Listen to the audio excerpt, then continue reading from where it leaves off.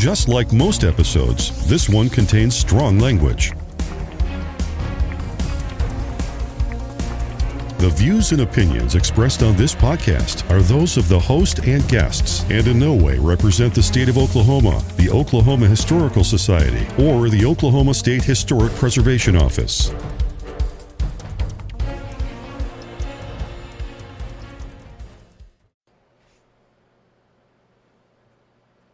Welcome to the Musings of an ADD Mind podcast. This is your host, Jack.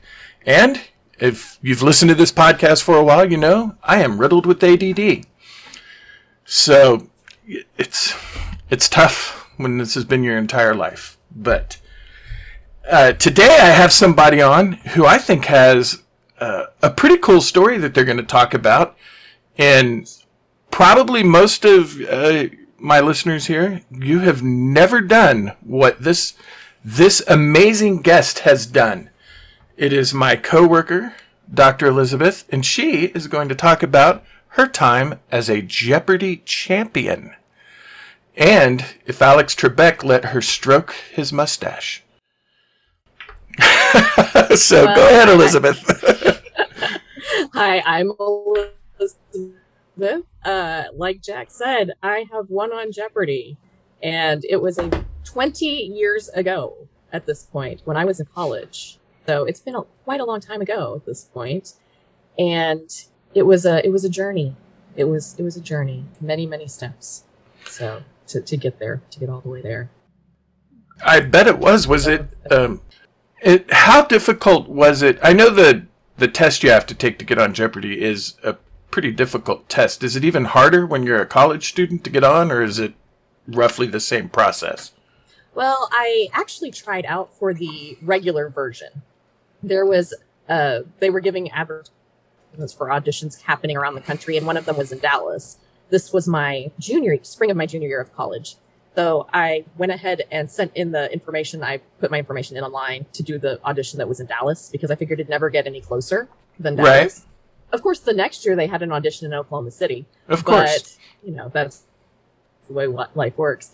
So I put in my information to do the audition in Dallas. They choose randomly from those people who they just kind of a lottery system or something. Well, my name got chosen to go audition in Dallas, and that was in April of my junior year of college, which would have been 2001? No, 2002. 2002. And so my mom came down to drive me to Dallas because I was too scared to drive to Dallas by myself. I was not used to doing things like that. And so she came down, she spent the night with me at my sorority house. My sorority sisters were extremely supportive. They were the ones who really told me to register. They were like, you need to do this. Right. Because we'd done College Bowl stuff at OU, and we won because, not just because of me, obviously there were other women in the chapter who were very trivia minded, but they all were like, you need to register for this, you need to try out, you need to do this stuff. So they were very supportive. They put all sorts of decorations on my door for that morning when we were leaving, and saying I was a rock star, I was gonna get this and all this stuff. So we get up in the morning, we drive down to Dallas. It's the auditions at this really nice hotel in Dallas. I think it's the Adolphus, actually, in Dallas. Okay. And we get in there, and they're in rooms of 50 people or so. And They had different sessions. I don't know how many people were actually there that day, but my room had 50, 60 people in it. And they give you the sheet to fill out. You see the answers on the screen, and then you fill out your questions. It's Jeopardy. Right. That's how we do things. Jeopardy. And it's 50 questions.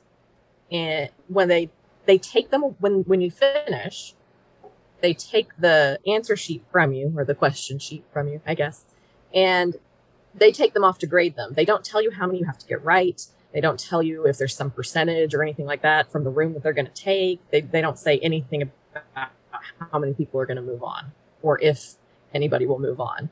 Right. They take them to grade them, and they entertain you while you're sitting there. Like, they talk about the show. They have their little, at that point, they had the people who would go around the world and give clues, and they had those people talking on the screen and stuff like that. Right. So about 10, 15 go by, they come back in and they say, okay, this person stay. The rest of you guys go on. So it was me and 4 guys who were left. Okay. I was the youngest one. I was the only woman. And we were the ones who had passed the written portion of the test. And at that point, you are eligible to be a contestant. Oh, cool. What they want to do at that point is kind of see your personality. Like, you can, they want to see what kind of stories you tell, how you handle the buzzer, that sort of thing. So they get a buzzer system out, and they put 3 of you up there and put some questions on the screen and have you, go against each other to answer them. So we get up there. I'm up there with 2 of these guys, and I'm the youngest one by quite a bit, actually. Right. And one of the only thing that really sticks in my mind is that we get up there, we've got the stuff, they're asking us questions about ourselves, because we'd written some little things about ourselves on our forms when we right. So they go through the story thing that Alex Trebek would go through during introducing the contestants portion of the show. And then they do some questions. Well, one of the questions was a Monty Python question. I can't remember exactly which one it was, but the answer, it was a Monty Python related question. Of course, I buzzed in and I got it right because it's Monty Python. Right. And the 2 guys who were standing up there with me, looked over at me with, death daggers in their eyes. Why is the chick getting the Monty Python question? This little sorority girl over here shouldn't know Monty Python. I'm like, sorry, guys. What I grew up on. Yeah, and you might want to get used to it because I'm about to keep spanking your ass. So after that, they say, thanks for coming in. If we want you on the show, we'll call you within, I can't remember if it was the 6 or 9 months. Right. And you can audition again in a year if you don't get a call. Okay. That's great. So my mom and I load back up in the car and we head back up to Norman so she can drop me off and then she can go back home to Broken Arrow. And, we just go about our business. This was April. And, we didn't hear anything and we didn't hear anything. And we figured, it's no big deal. I auditioned when I was 20. Right. I turned 21 about a month later. Didn't hear anything. No big deal. I'm young. I figured I was too young for the regular Jeopardy.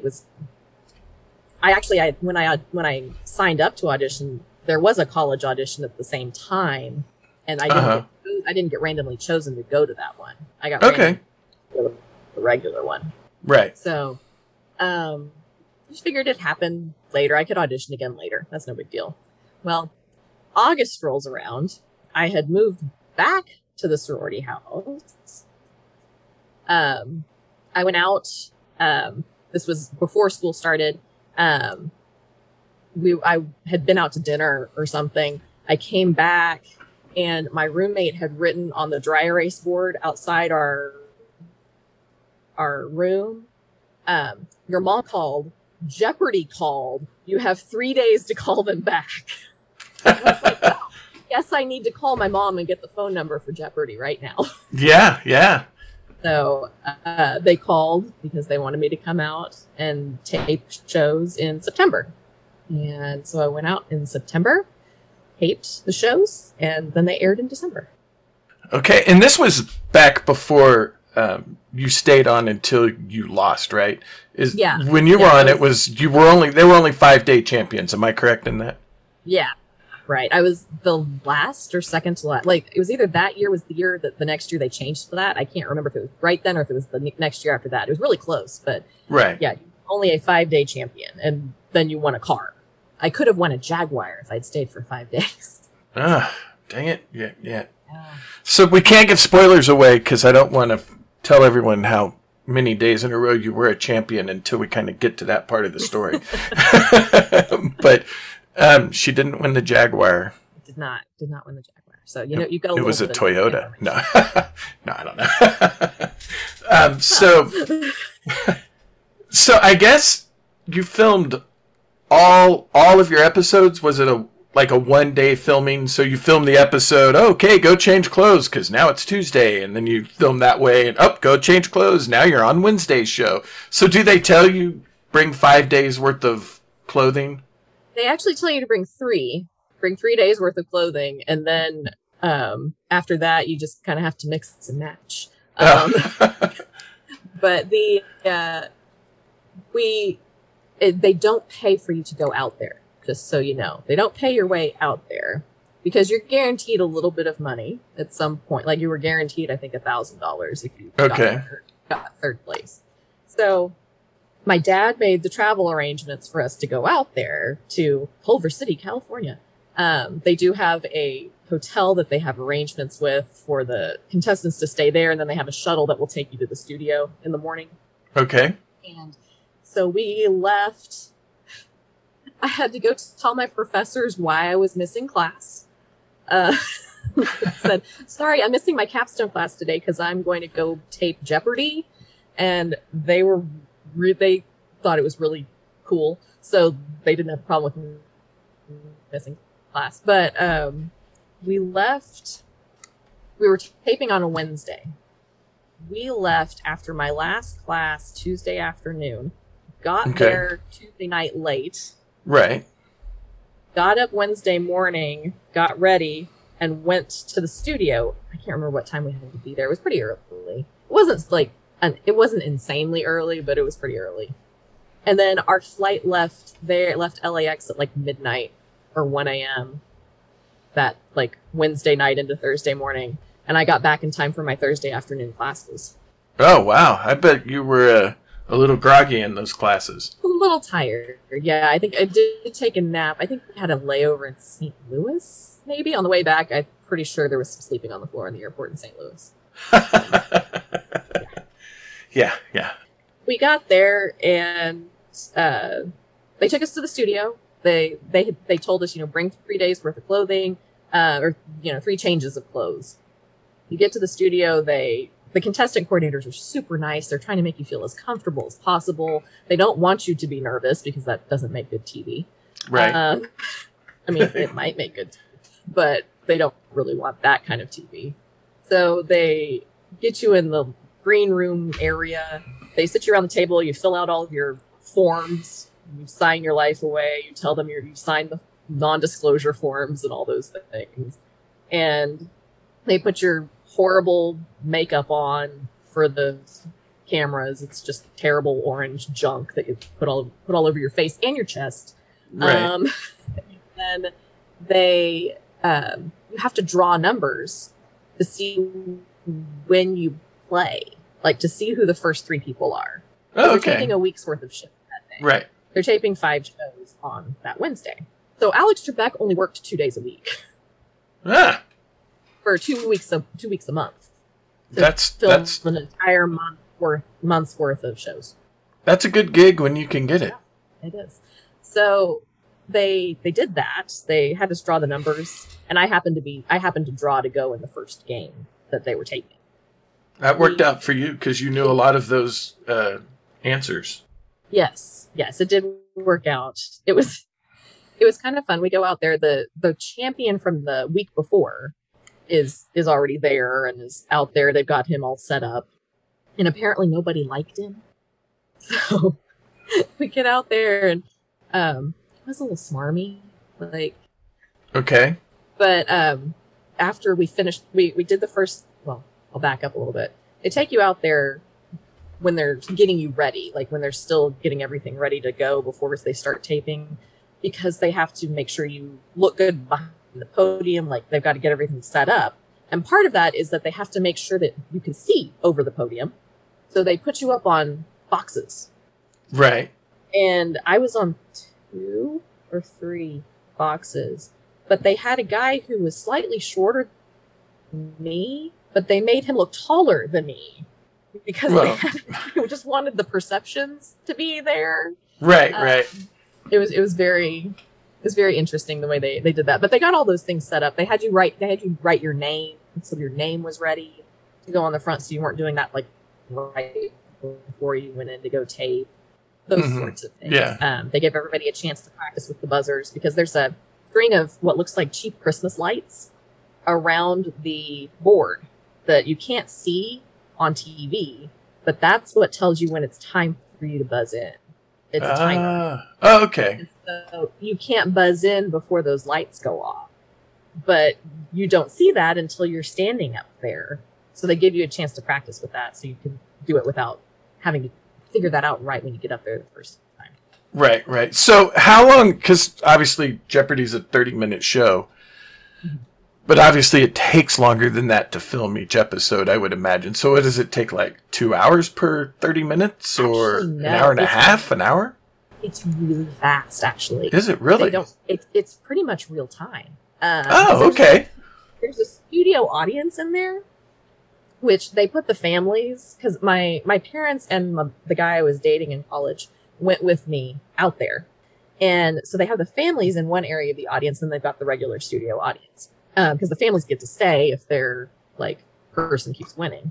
Right. So you get in there, once they start the actual taping, it's very you're just going, you don't stop. The only times they stopped were a couple of times when Alex Trebek messed up when he was talking, and the magic of editing, right? They fixed it to where he didn't mess up when he was reading the questions or the answers when you saw it on TV. But and it didn't happen often. It was just, he might stumble over a word occasionally because people do that. Yes. And so words are hard. Words are hard. So they would start the episode, and they did take pauses for the commercial breaks, but those pauses for the commercial breaks, it was you get a bottle of water to take a drink. They had them marked with the number for your space at the podiums, and it was really funny because after I won the first game, because I did win at least one. The little stagehand guy who would bring the water bottle up would hand it to me and go, "Here you go, champ." It was so cute. Anyway, but they give you water if, occasionally they might come up and they didn't really fix your makeup at all necessarily, but if there was something they saw, they might come and move your hair or something if there was something you weren't seeing.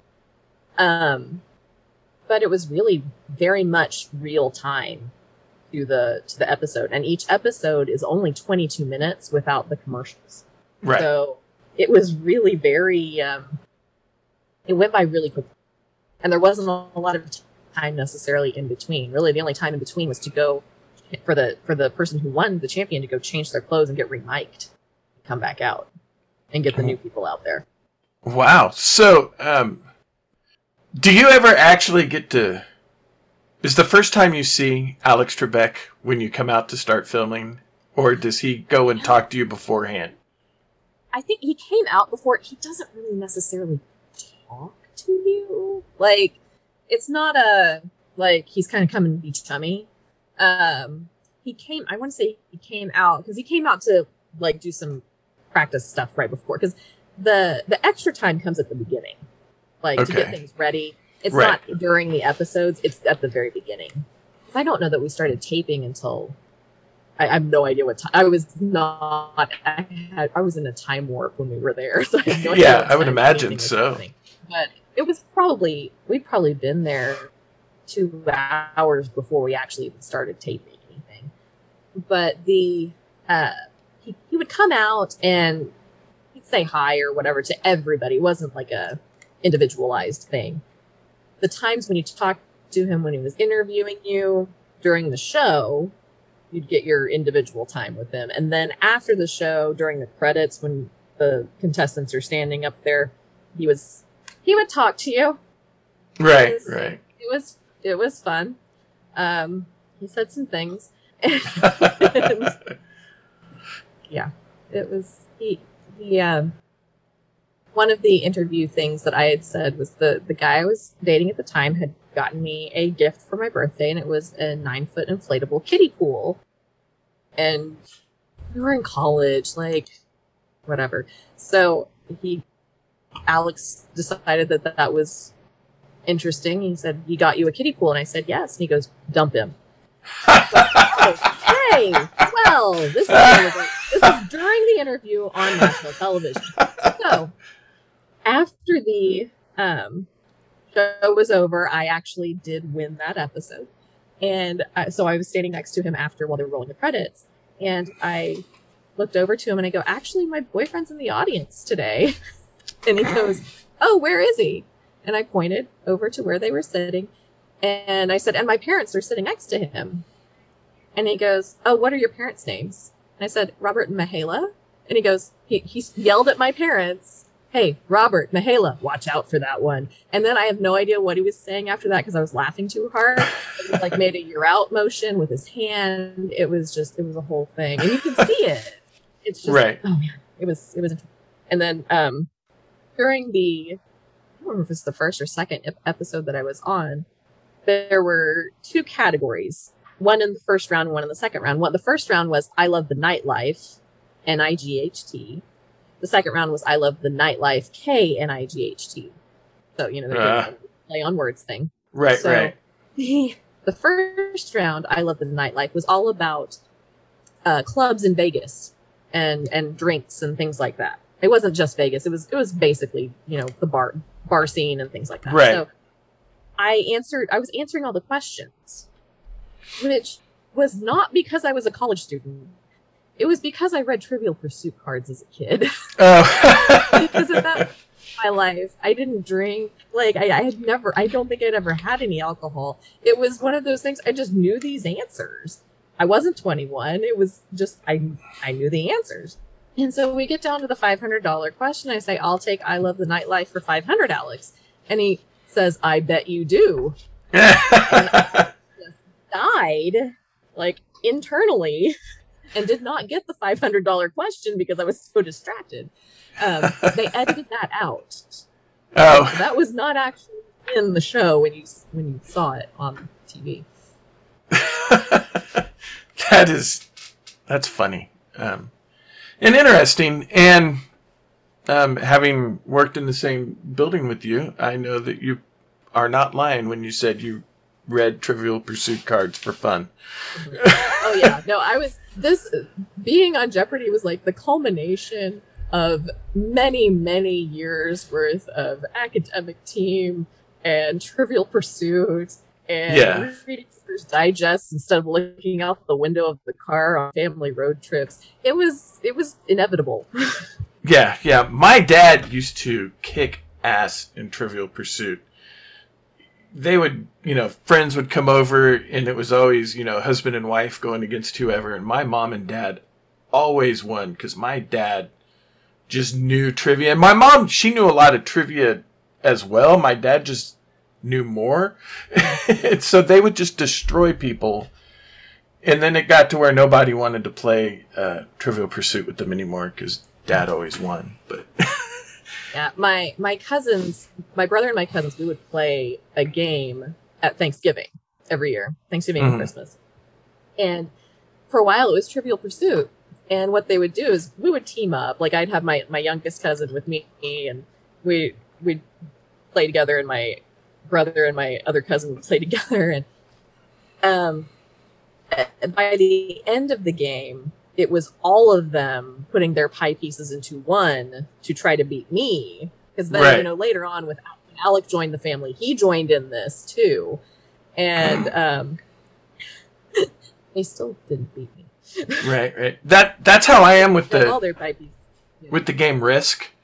Oh, yeah. I will destroy you in Risk. Mm-hmm. And I'm not nice about it, because what I'll do is I'll have everything done, but you'll have one country left, and I'll win. And then I just get my added troops, and then I pass. So that I'll have like this overwhelming force. And people are like, do you have to do that? And I'm like, yes, I do, because I'm a jerk when I play Risk.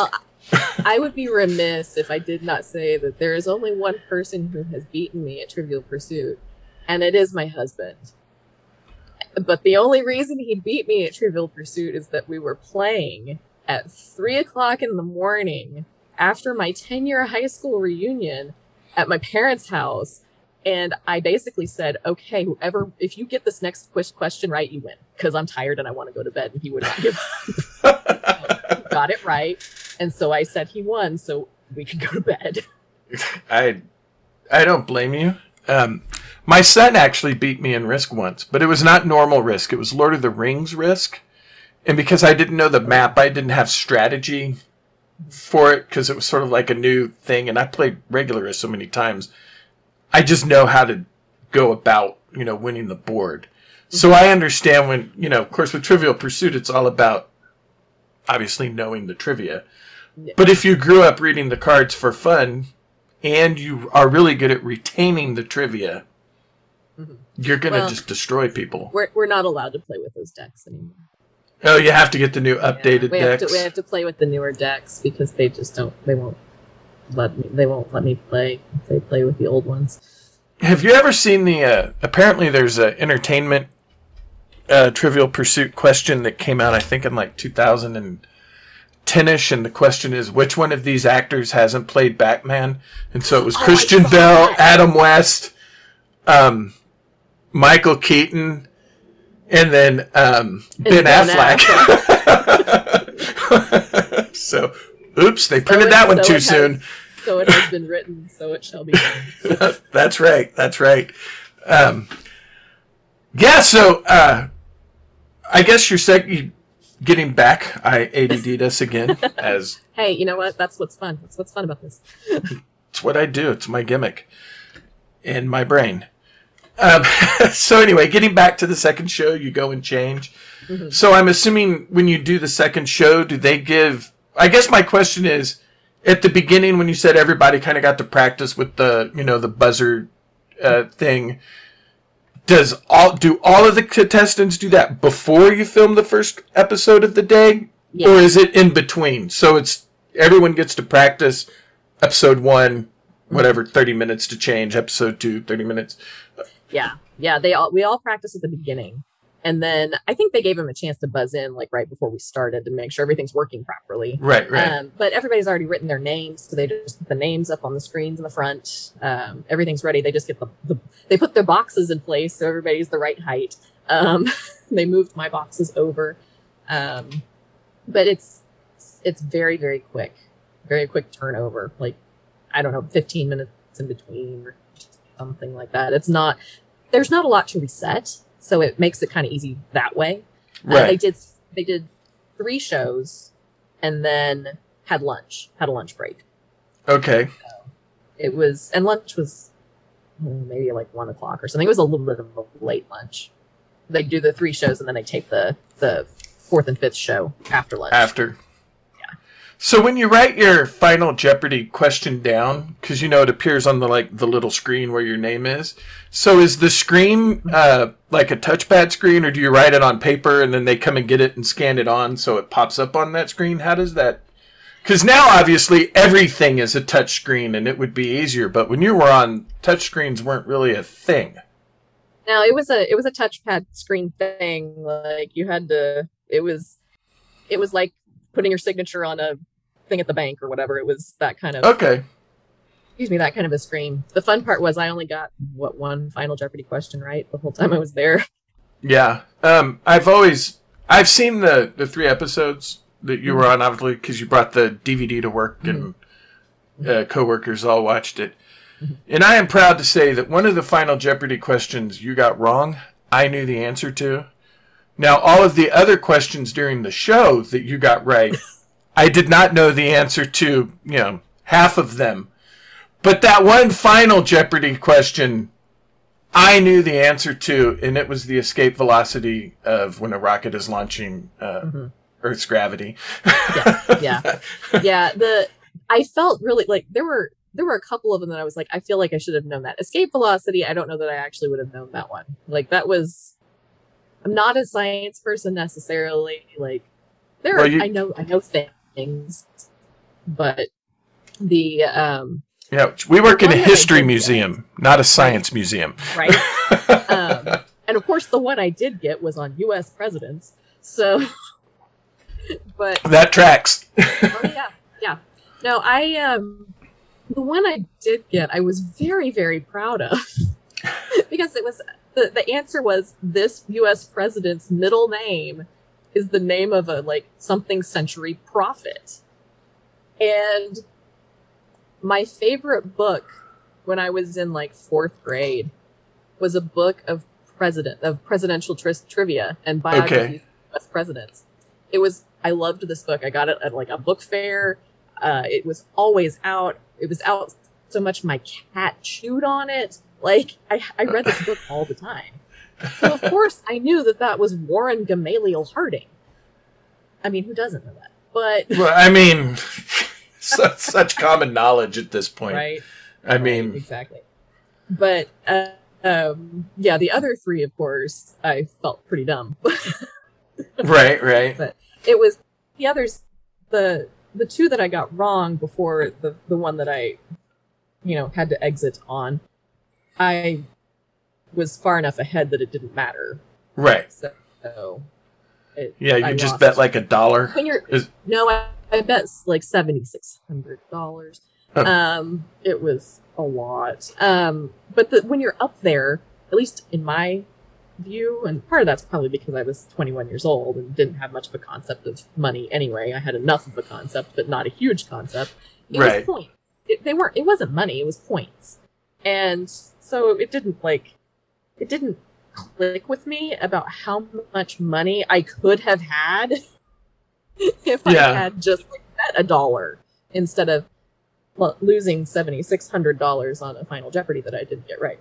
Right. Well, I mean, look at it this way. It was just less money you had to give to the IRS. It's true. Although it wasn't as much as I thought it was going to be in taxes. Speaking of taxes, how does that work? Do you, after you're done and you win, is it an immediate, hey, we're cutting you the check, but we're taking out the taxes type thing, or do you have to pay it at the end of the year? No, what they do, I taped in September. My episodes aired in December. Okay. I did not get money until April of the next year. So April, right before I graduated from college, not a bad time to get some money. Right. But it was at that point, they had already taken out the California tax, which was like $700 and some odd, I think. Okay. Because the money was earned in California. Right. And I can't remember if they'd taken out the federal tax too. I think they had. I actually, because we are who we are, I was going through a bin of old papers and different things that my mom had saved and I had saved. Right. Birthday cards and all sorts of stuff. Yeah, the tax stuff was in there from Jeopardy. And actually, a couple of newspaper articles as well. Oh, yeah. But, yeah, I think they had taken the federal out too, maybe. I guess we had to do that later. My mother would know because my mother did my taxes at that point because I was still in college. Right. But I think we had to pay $11 to Oklahoma. It was something ridiculous like that, ridiculously small like that because we're Oklahoma residents. Right. But none of it happened until the next year. Okay. December, and then we didn't get the money until April. Okay, that's interesting. Obviously having never been on a game show, I don't know how that situation would work. Yeah, I mean it was not difficult. It was really easy as far as I knew. As far as I knew. My mom may have a different story. Yeah, for her it was a headache because she did your taxes. Right. But no, we got the let's see. Can I give the spoilers now? Go ahead, because we're about to go to the third episode. So okay, so I won day 1, and then I did they take day 2, and I won day 3, and we went to lunch, and we came back, and I won day 4, and then I lost day 5 to a guy who made turkey legs at medieval fairs, and yeah, it's a lot of free time to learn trivia. Great. And so I won 4 days, and I won a total of $41,900. And with that money, I replaced my 87 Chevy Celebrity named Marvin.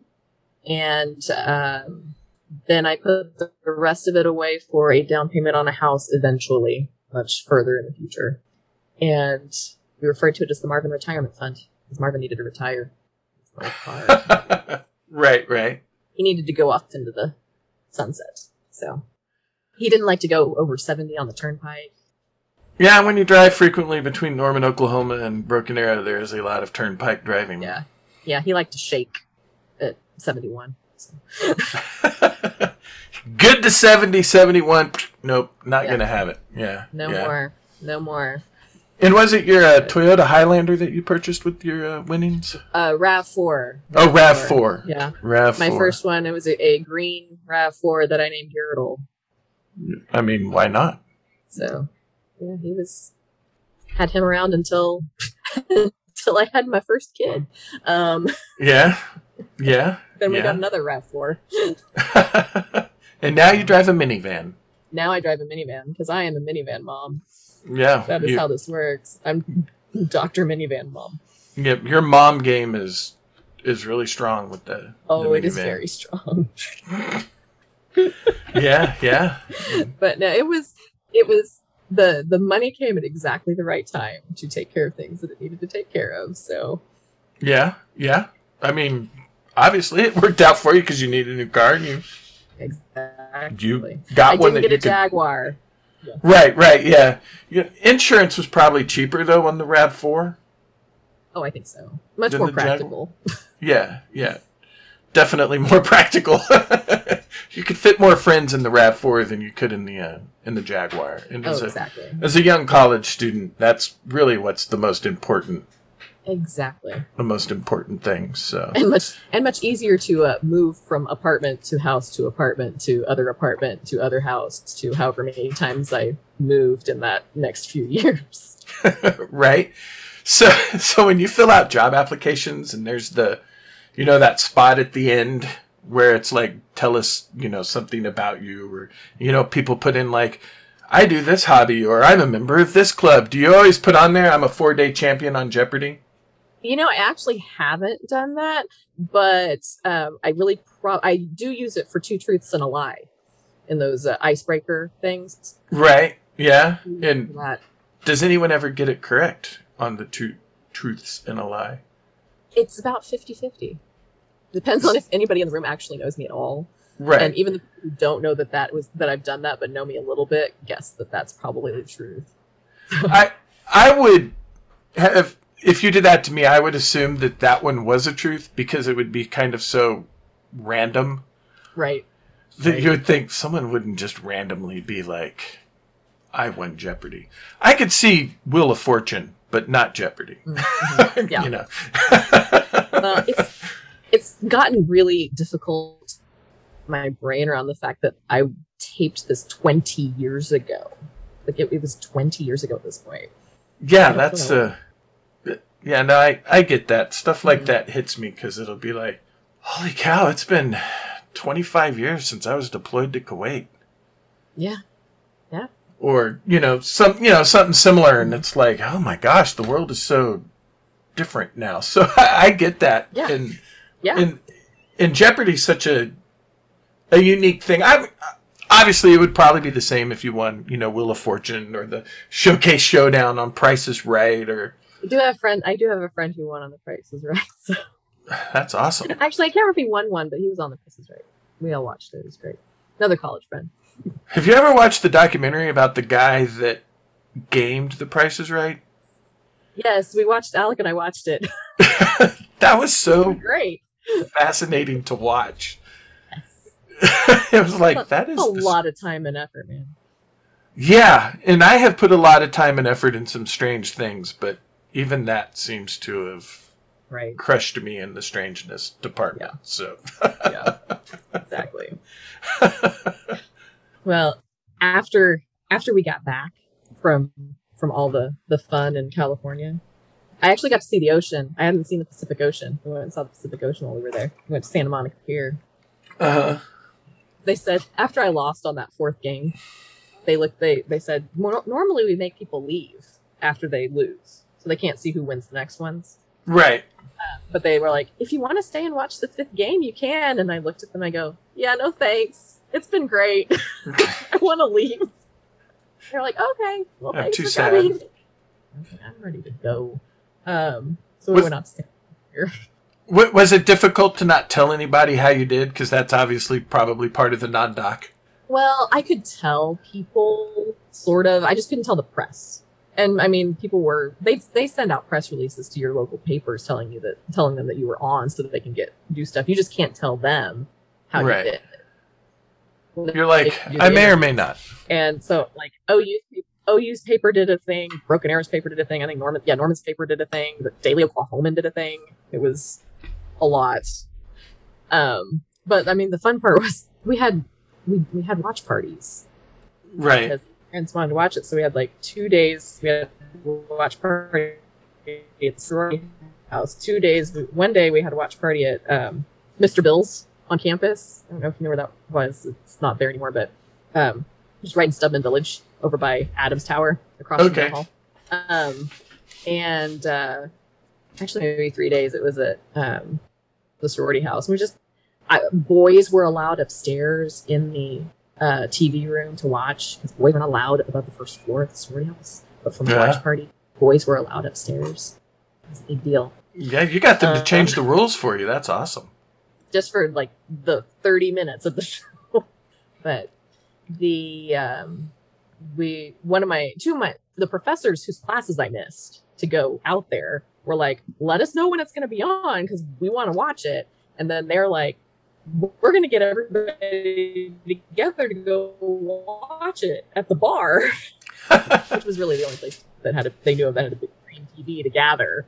So we're in this little room at Mr. Bill's watching. So you should have asked for extra credit for. I know. I was just happy they were not going to count me absent. So when, as someone who was on the show when they announced that Alex Trebek had cancer, which the dude fought diligently because he had, if I remember correctly, a pretty aggressive form. Yes. Of cancer, was that like a gut punch for you? I mean, not that you guys are, best friends going out dancing or whatever, but that's still. I mean, he's an institution. He was an institution. Honestly, like, when my time with him on the show was not the best of interactions, I felt. Okay. I did not feel very respected. Oh, okay. I was there, I did, as a young woman. Right. I mean, I think it was the good-humored teasing is what he was really doing. But at the time, I did not necessarily appreciate it. And it was kind of one of those, man, can you just, like, not do that? Because this is not who I am. Right. It's one of the, you grow up watching this, and then you get to go with these people and do these things.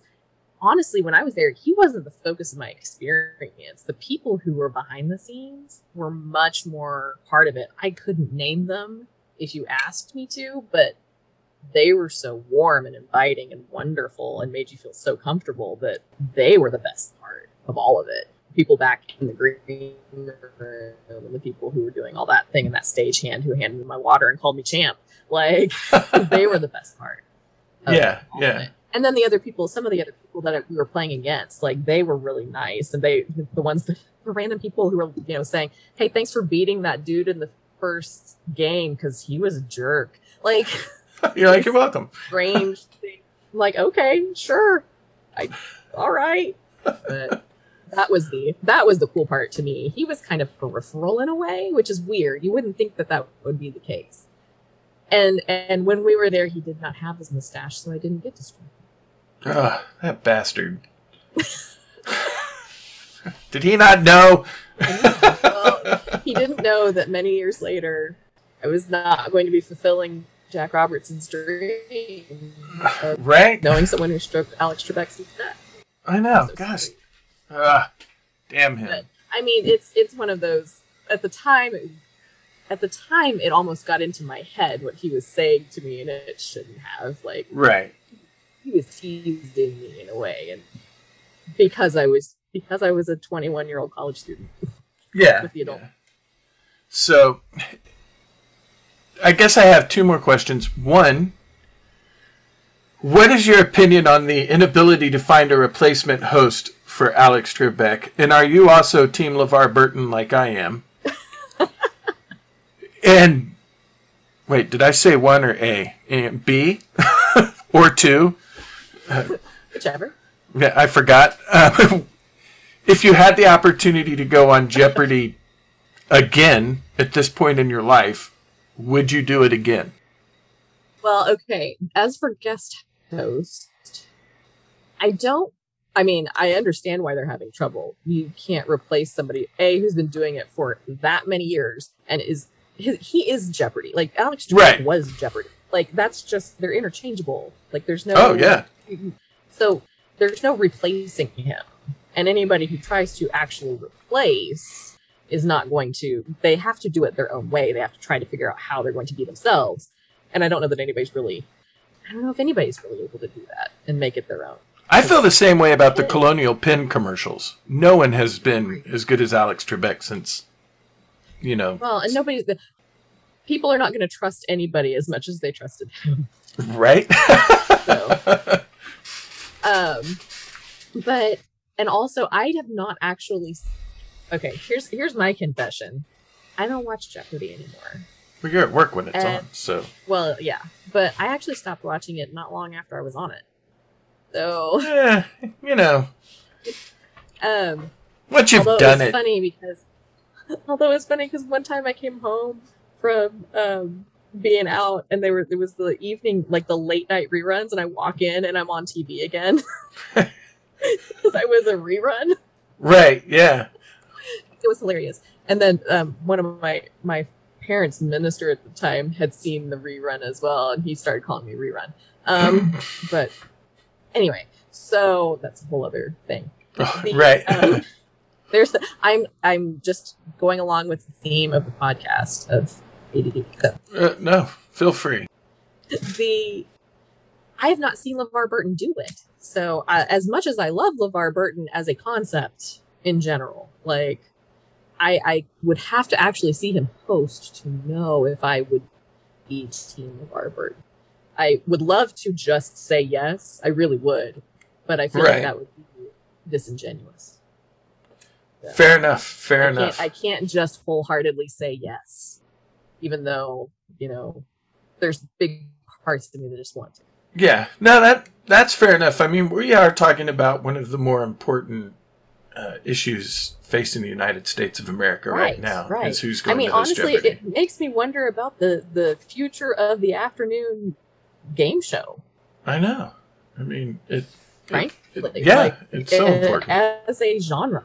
If he cannot be replaced, if Trebek cannot be replaced, what is the future of the afternoon game show? I know.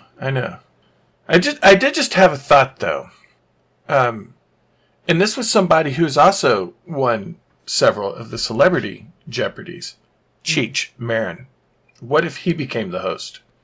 That is an interesting thought.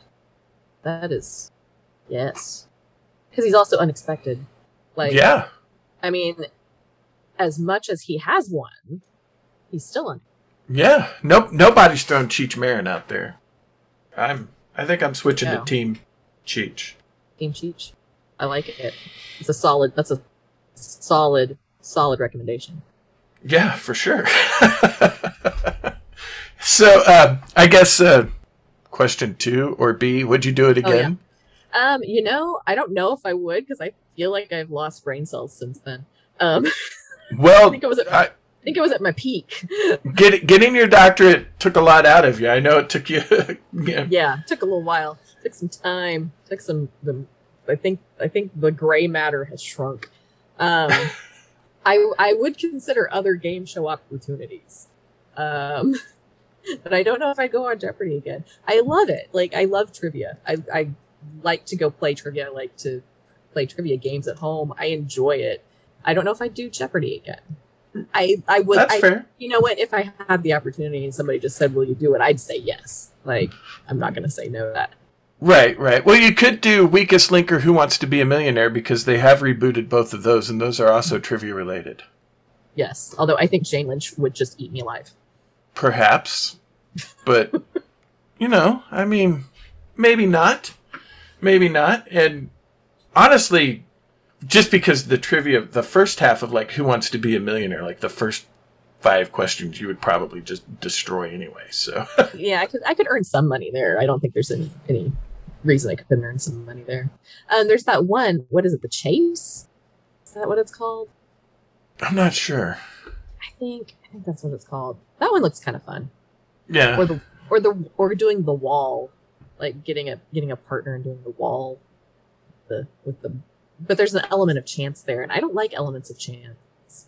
Yeah, because I want it strictly based on what I know. Right. Yeah. The buzzer is enough of an element of chance. Right. Yeah.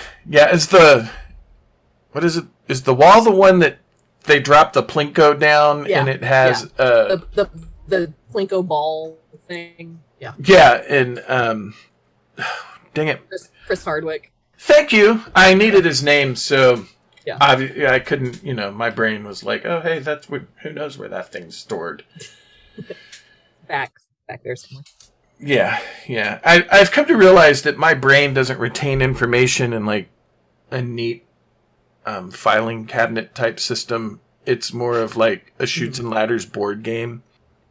And so I'm continually going down the wrong slide looking for crap. And it's like, I know that it's here somewhere. Yeah. Where did it go? I just wish I could push some things out to make room for other things. Like there's a law of conservation of space in there of some kind. And I apparently have run out in certain areas. So I really wish I could get something out of there so I could put some actual useful information back in. I understand. I can tell you, I can go hours on end talking about Star Wars. Mm-hmm. But, give me math past division and it just isn't going to happen. Song lyrics from the 80s, I'm your man. Mm-hmm. Ask me to, do your taxes after you went on Jeopardy. It's going to happen. We're going to go pay someone to do it. Mm-hmm. Absolutely. So, I understand the limited space, and mine is filled with all of the most unimportant things in life.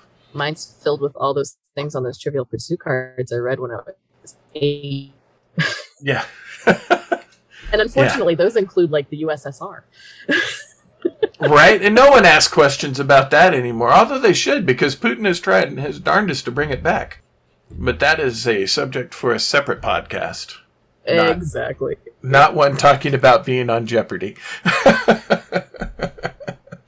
Maybe being in Jeopardy. Right. The funny thing is since the other day at work you told me that you had gone on to select the time to record, I cannot stop singing Weird Al Yankovic's I Lost on Jeopardy. Oh, yeah.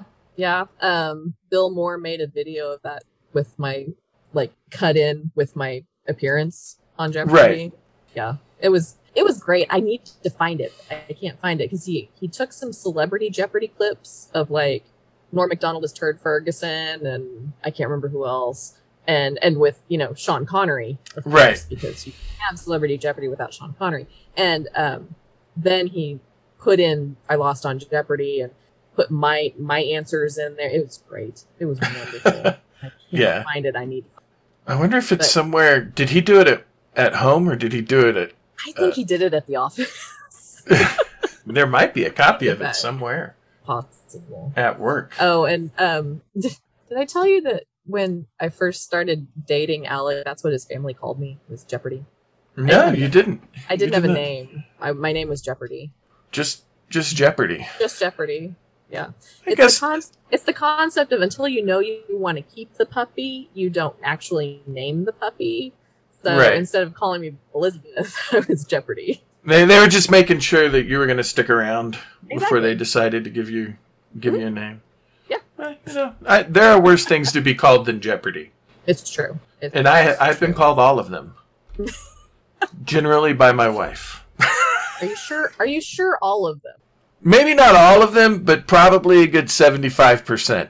Well, Heather is very creative. Yes. She can flip me off with her eyes. I don't know if that's a skill that you have, but... Oh, I think it's possible. It occasionally does happen to me, but I probably earned it. Yeah, so we all do occasionally. Yeah, that's true. Well, you're not going to believe this, but we're right at an hour. Oh, wow. Well, it goes by fast. It does go by fast. And it does. So I appreciate you coming on. It was really fascinating just talking about your whole Jeopardy experience. It was my pleasure. And anytime. I am happy to sit and talk and discuss any subject. My kids are not banging on the door. Maybe we will have you on in the future to talk about presidential middle names. There we go. There's some interesting ones. Yeah, we could talk about Wilson.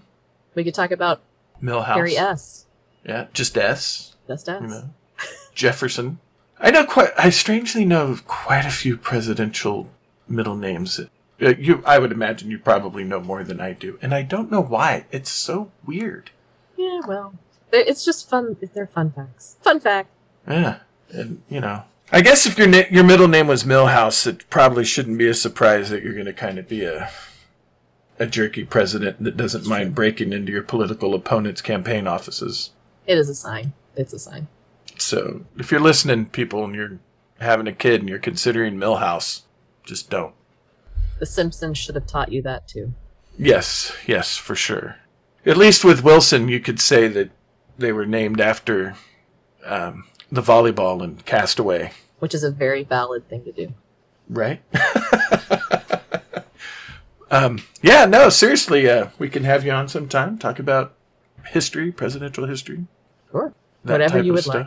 Yeah, but we do have some time, so we can do it later. Exactly. But yeah. Well, thanks for asking. I appreciate it. I appreciate you coming on. It's fun reliving the glory days occasionally and looking back at pictures of baby Elizabeth. So. Right. Yeah. No, I understand. Because my eldest just got married, and we were looking at Heather and my wedding pictures from years ago, and I'm like, holy cow! I was a babby when I got married. Well, and just they send you this lovely glass frame with your picture. I know that the people listening cannot see this, but got Jeopardy etched in it. And yeah, they mail this to you later. See, he's not mustachioed. Yeah, no, he's not. Darn him. And your very early 2000s hairdo. Oh yeah, yes, my little bob, my little bangsless bob. Yep.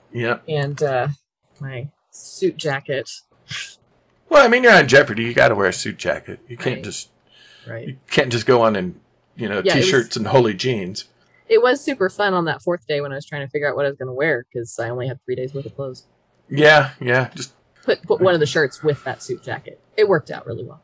Had no idea what I was going to do if I won for the 5th day. Yeah, just borrow one from Alex. There we go. That would have worked. That actually, strangely enough, probably would have worked in the 80s because oversized suit jackets for females was a trend with the sleeves rolled up. So if you would have been on when you were 2, that totally would have worked. Would have been very oversized at that point. Very, very oversized, yeah. So, anyway, I really appreciate you coming on. It was my pleasure. It was great talking about it. I really enjoyed it. And I'm going to go ahead and end the show as I always do. So remember, everybody, try to live your life in a way that would make Bob Ross proud. Thank you for listening to Musings of an ADD Mind. If you enjoyed this podcast, or even if you didn't, please hit the subscribe or follow button.